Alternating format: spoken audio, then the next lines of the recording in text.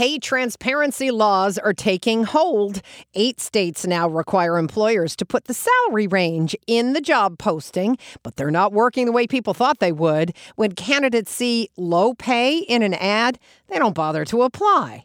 ZipRecruiter found that employers are intentionally lowballing their posted salaries because they figure people are going to demand more in the interview. They recognize that job seekers and candidates have become more confident and are increasingly negotiating for pay increases.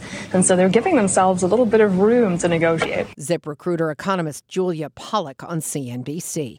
If you're job hunting, you see a job that seems good, but the salary looks low, you might want to pitch it anyway, because many times the employer will expect you to negotiate for more. There's a lot more on job hunting and how to effectively negotiate a salary at CNBC.com.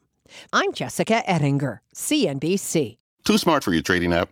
Tired of brokers made for beginners? Then it's time you get serious. It's time you join Tasty Trade, the tools and tech you need for a tough market, plus low and capped commissions, stocks, options, futures, and more, all in one place. If you trade anywhere else, you're missing out. Join the club, genius. Visit tastytrade.com. Tasty Trade Inc. is a registered broker-dealer and member of FINRA, NFA, and SIPC.